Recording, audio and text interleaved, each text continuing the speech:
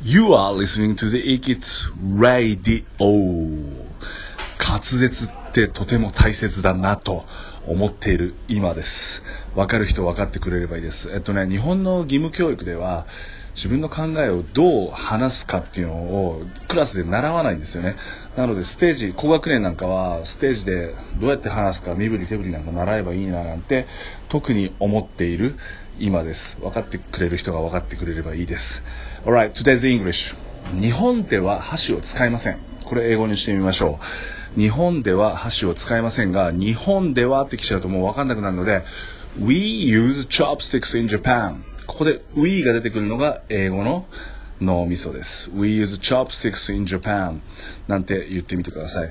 We don't learn how to output what's in our minds in school. ちょっとね、車で言えばバーンってアクセル踏んでエンジンを鳴らさなきゃいけないので、ちょっと豊先生の英語もたくさん喋らないと濁ってくるっていう感じです。